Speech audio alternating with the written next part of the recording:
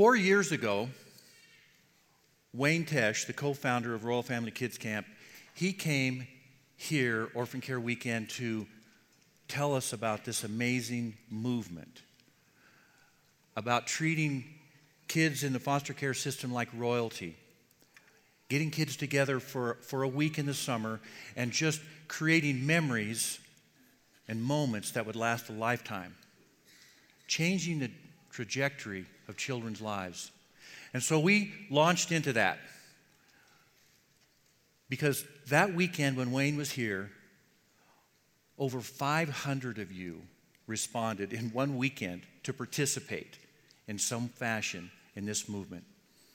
And since then, we have had 6 camps, we've had 223 campers, and over 500 volunteers at camp, blessing kids, making a difference in the lives of children that have been so disillusioned. So with that, I would like to ask you to welcome the man that taught me how much 1 week can truly matter, Wayne Tesh. Thanks, Daryl. Take your turkey leg and, yeah. I've never seen that in church before. Wow. Hey, all that I can say, you people in Colorado, I've been cold ever since I've been here. I'm from California. Oh, you must have antifreeze in your blood, man. That's all I can say. Unbelievable. It's good to be here with you again. We work with children in the foster care system. Children who have been thrown up against walls and locked in closets. Children who hide under their beds in fear and whose nightmares are real. Children who have been beaten with 2x4s and whipped with bicycle chains and burned with cigarette butts. And for 1 week out of their life, in the cathedral of the outdoors, surrounded by God's people, seeds of hope and healing are planted within their lives. You are part of an army of compassion that is marching across America to make a difference in the children in foster care. It's exciting. There are 244 camps in 43 states and 7 foreign countries. There are over 10,000 kids and 15,000 volunteers that were involved with camp last summer. We take 8.5% of all the children in America between the ages of 6 and 12 to a week of camp because God's people get excited about that. And the miracle of all miracles, there's over 20 different church denominations that are involved with us.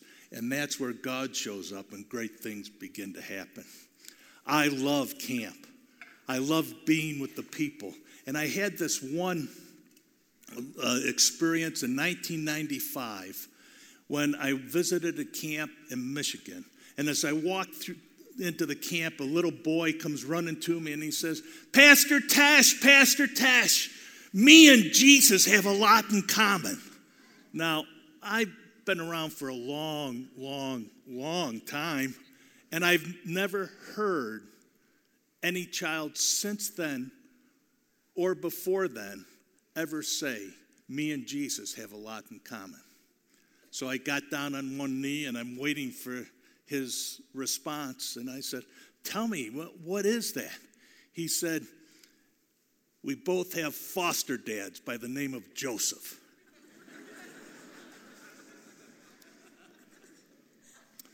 You learn a lot from kids. Now, I come from a home where my parents were married over 60 years. My wife's parents were married over 60 years. We came from a kind Christian family. And my wife and I, we've been married for 102, 51 for her, and 51 for me. And so we've been around for a long time. But we're so thankful for that Christian background when you realize that 1 out of every 3 women, 1 out of every 6 to 7 men come from a background of physical, emotional, sexual, neglected backgrounds. I can't imagine what a home is like with yelling and screaming, alcohol and drugs, violence that takes place. I can't imagine what that's like. But our kids, for 1 week in the Cathedral of the Outdoors, experience what it's like in a family context 24/7 to eat together, play together, pray, and play together. It doesn't get much better than that. And after that boy said that to me, and I forget his name, but the words are so powerful. I started to look in Scripture, and I said, I wonder if there's any other heroes of the faith that grew up in homes other than their own. So, Moses. You know Moses. You know the story. There's many leadership principles. So I'm just going to take a few moments, slices of his life, and just share a few of those with you. Moses was put in a basket in the Nile River by his mother. Pharaoh's daughter comes down, sees the basket, picks it up, opens up the top, and there's Moses crying, Scripture says. Compassion on Pharaoh's daughter's heart. And in that moment, what Moses went from Baltic to boardwalk in a split second. Went from slavery to the palace. God was there in Moses' life. And you know that story. Well, let's fast forward 40 years. He's been around. He's had the best education. He's eaten some of the finest foods. He's been involved with some of the greatest travels of his day. He's experienced life at a fullest that he could. And all of a sudden, he noticed that there was a Egyptian that was beaten up on an Israeli. And he said, that's wrong. And he flashed with anger. And out of anger, he just started to wail on this guy. And he lost it. And he was dead. He killed him. So Moses, it says in Scripture, he looked around and buried him and thought, okay, nobody saw me. And the next day, 2 Israelites says, we know what you did, Moses. And he said, oh my goodness, if they know, Pharaoh knows, I better get out of town. So he's a fugitive. And he runs away out in the desert. He went from a castle to camping in the desert for the next 40 years. And here's where I want to come in now and say, here's Moses. He's out in the desert tending the sheep, and he sees a bush that is burning. He just sees the fire and the bush isn't burning. And he said, that's kind of strange. So he walks over to the bush, and all of a sudden the voice of God comes out and says, Moses, you're on holy ground. Take off your shoes. Takes off his sandals. And he said, Moses, I have heard the cry of my people. And you are the one that it will lead them out of Egypt into the promised land. I've heard their cry, and you're going to be the one. And Moses goes, I don't think so. I need some help here. I'm not good at speaking. I don't know what to do. And Moses says, and here's the point of this whole thing. Moses, what's in your hand?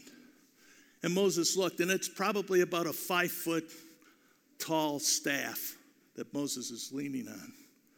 And God says, throw it down. He threw it down, and it became a snake. And it says in Scripture, Moses started to run. 5-foot snake, I'd run too. I'd go, whoa, I don't see those in California. So I'm going, what's going on here? And God stops him and said, pick it up by the tail. He picks it up, and it becomes his staff again. So the question is, what's in your hand today that you can bless foster children with? That's the issue. What do you have in your hand where you can bless foster children?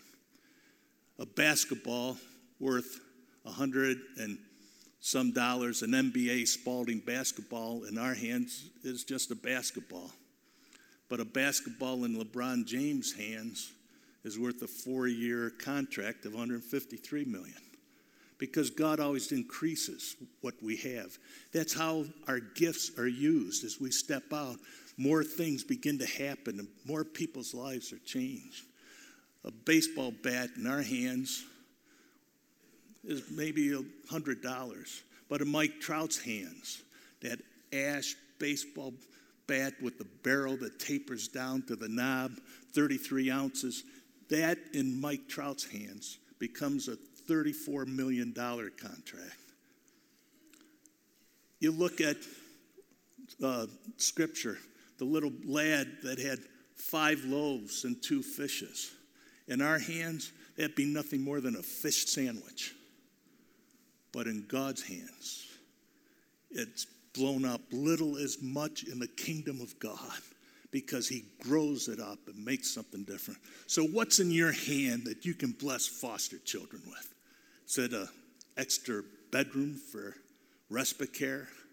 Is it voice lessons that you can help a child learn how to sing? Is it tutoring? Is it something that you can teach a child to read? Is there a way in which you can take them fishing in this beautiful place of colorful Colorado that you can help them experience the outdoors and be with them? Because how you spell love with children is T-I-M-E, time with children. And for children in the foster care system, those moments matter. They matter tremendously. And that's what we have to offer to the Lord. Begin to think about today what you can do to bless foster children in this community. Well, besides Moses living in a home other than his own, there's another one, Esther. She grew up in a kinship group. That kinship group was where her parents passed away, and she went to live with Mordecai, her uncle. And her uncle said to Esther in her teenage years, something so filled with destiny, who said, "You may have come to the kingdom for such a time as this. You may have come to this church for such a time as this on Orphan Sunday."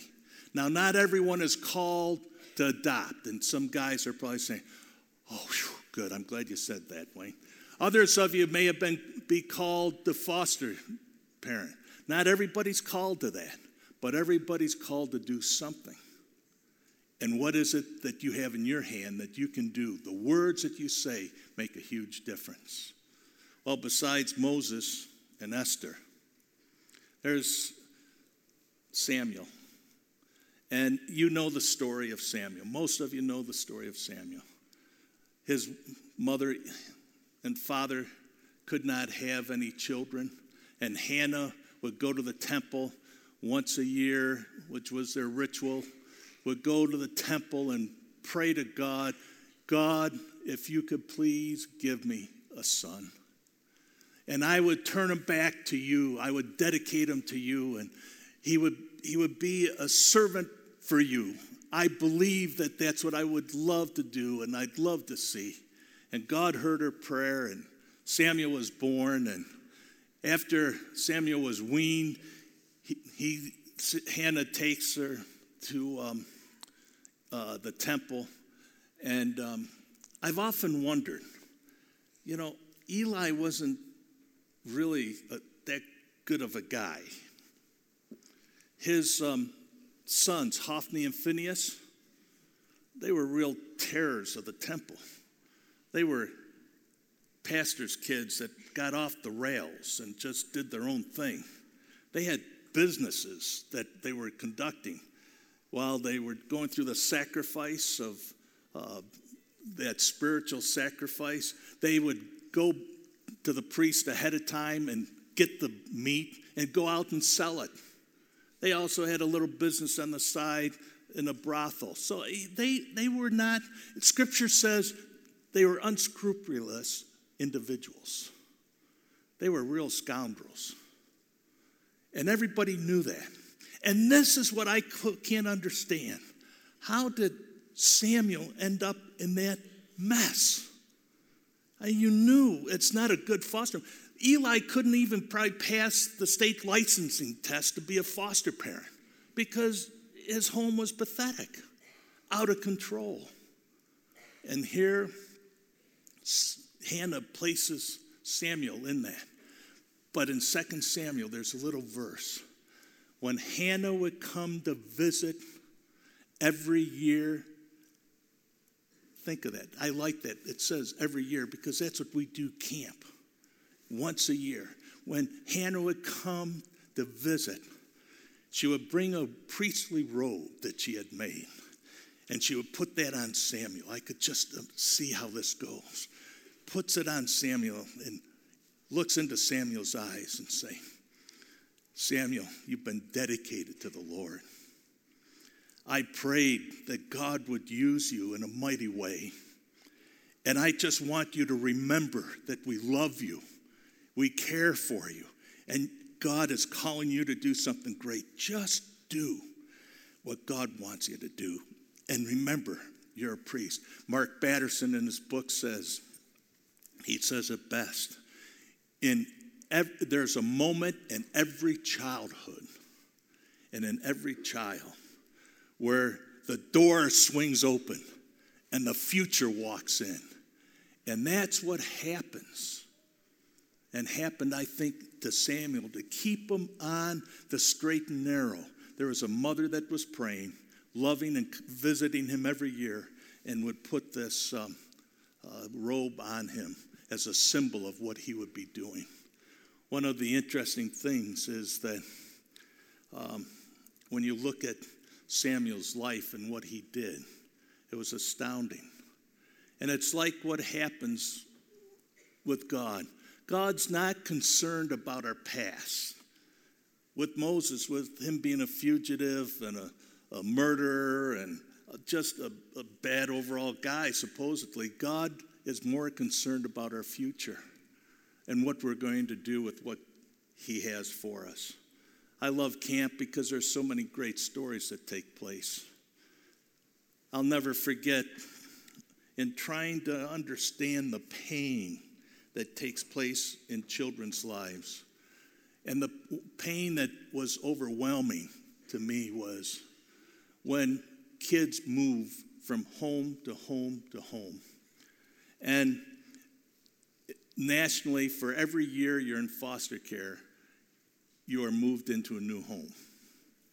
And I just can't put my arms or head around that. That is, we wonder why kids have problems. We wonder why over 70% of prisoners in prisons come from the foster care system, that over 85% of girls and boys that are trafficked come from foster care. This is a battleground where God's people can stand up and change children's lives because you're willing to help. And I couldn't understand it, but I was able to catch it somewhat when we're sitting at the table, and we grew a garden in California because I'm from upstate New York. My grandparents were farmers, and I wanted my daughter to understand that from small seeds, great things happen. That to get a great harvest, you plant seeds and you nurture it and you watch it grow. I wanted her to have that garden experience.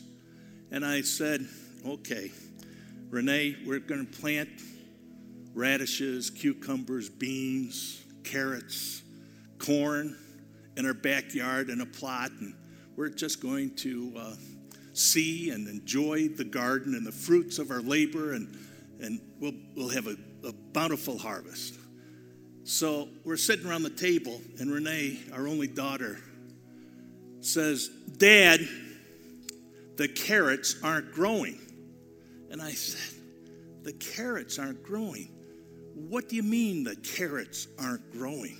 She says, well, every time I come home from school, I run to the garden and I pull up the carrots and I look at it and it's just small and I put it back in and I put dirt around it and then I go away and the next day I come and I pull up the carrot and they're just not growing. And then we wonder why children have such difficult times when they're pulled up from one home to another home to another home. And what that does to the psyche and the heart of children who all what they want is safety, security, and love.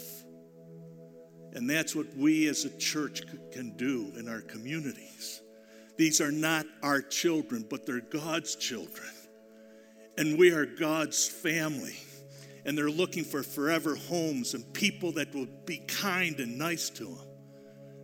And on Friday, when the children go home, it's tears city. There's that breaking of relationship that was so knit together. And some of the things that are said as they're going home just break your heart. I'll never forget one little boy who was having a difficult time, and his counselor, Paul, comes up to him and says, remember, Jesus loves you. And all you have to do is pray to him, and he'll take good care of you. Believe me, he loves you, and so do we. And this little boy looked at Paul in the eyes and said, I know all that Jesus stuff. I can't play catch with Jesus. I can play catch with you. One little boy who came up to the nurse and said, I know that you have 3 girls in your family. And how would you like to have a little boy in your family? He goes at the group home when people come to pick kids out. When I know people are coming, I brush my teeth, I comb my hair, I put a smile on my face, but nobody has ever picked me. Could I go home with you? Ministry breaks your heart, and if it doesn't break your heart, you're not following after what God's doing. What's in your hand that can make a difference in the community here in Northwest Colorado? I'd like to pray a scripture prayer over you. Dear Father, we thank you for these moments. We thank you for your goodness and grace and your love and your mercy. We thank you that we're part of God's family, and your grace is so overwhelming. But Father, Psalm 40 is the child's prayer. I waited patiently for the Lord. He inclined to me and he heard my cry. He lifted me up out of the pit, out of the mud, out of the mire. He set my feet upon a rock. He established my goings, and he put within my heart a new song. Lord, I pray men and women you'll speak to and call, that there'll be that individual that will lift up those children out of those hard and difficult places, that you'll set their feet upon a rock and you'll be able to give a new song in their hearts, Lord. Continue to bless this church, to be a blessing in this community. We ask this, and all of God's people say.